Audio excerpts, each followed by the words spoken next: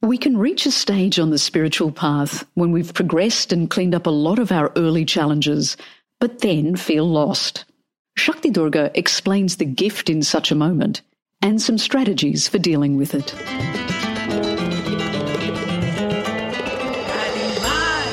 Hi everyone, it's Shakti Durga, and welcome to this episode of the Soul Talk podcast. Each episode's going to feature some of the highlights from live trainings, retreats, online classes, and presentations that I've done around the world. If you find value in it, please text the link to the podcast to a friend or share it with your networks. I look forward to connecting with you soon. Namaste. Hello. Today I'd like to talk to you about a problem that happens a little further down the track on the spiritual path, where you've done a lot of cleansing, purification, clearing out, maybe a lot of meditation, a lot of personal development. And you can get to a stage where you've done such a good job on cleaning up who you used to identify yourself as being that you feel lost. You feel confused. I don't know who I am anymore. When the people who come to me for spiritual training tell me that they don't know who they are anymore, I say, congratulations, this is fantastic. This means you've gotten to that stage on the path where your old sense of identity is no longer controlling you. You are at a choice point. You can make the rest of your life be about what's important to you. You can make the rest of your life about adding value as a beautiful, loving being on this planet, taking your love and your wisdom into whatever part of life appeals to you and connecting deeply with the brilliant light that's already inside you. And so here's some strategies for dealing with that. Even though it's a great thing, it's still uncomfortable.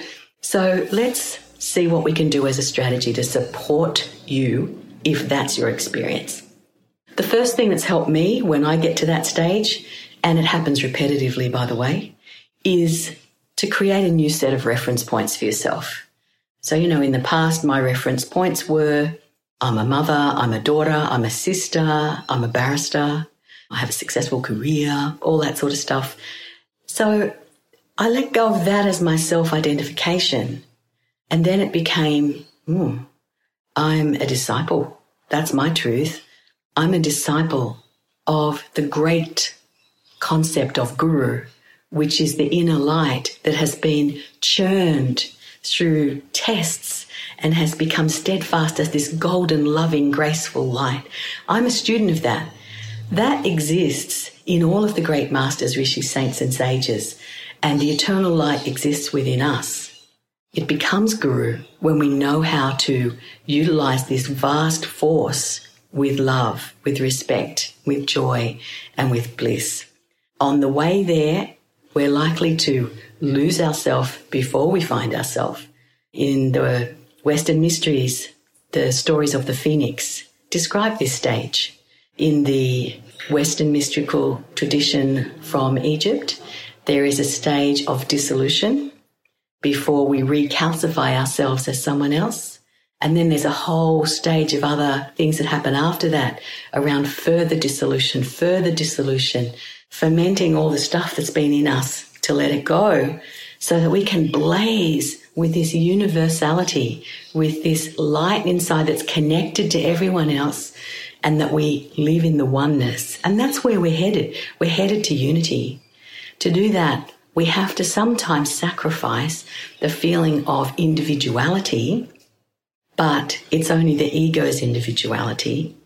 In the end, your soul blazes with the light of the infinite in your own unique colour and flavour, connected to all that is. And that's where you want to be. So affirm that your new life is entering that phase and that this is exciting. I'm a disciple helps me. I'm connected through my discipleship to all that is. And there are many teachers, masters, and others who help me as a disciple, because in that discipleship I'm open to learning. I don't feel like I've learned it all. I don't feel like I've mastered everything. I think learning is kind of endless. And see yourself as a child of the universe with endless possibilities, and that's what you'll become. So until next time, child of the universe, namaste. Thanks for joining me on this episode of Soul Talk. I hope the podcast has served you in creating a happier and more abundant life.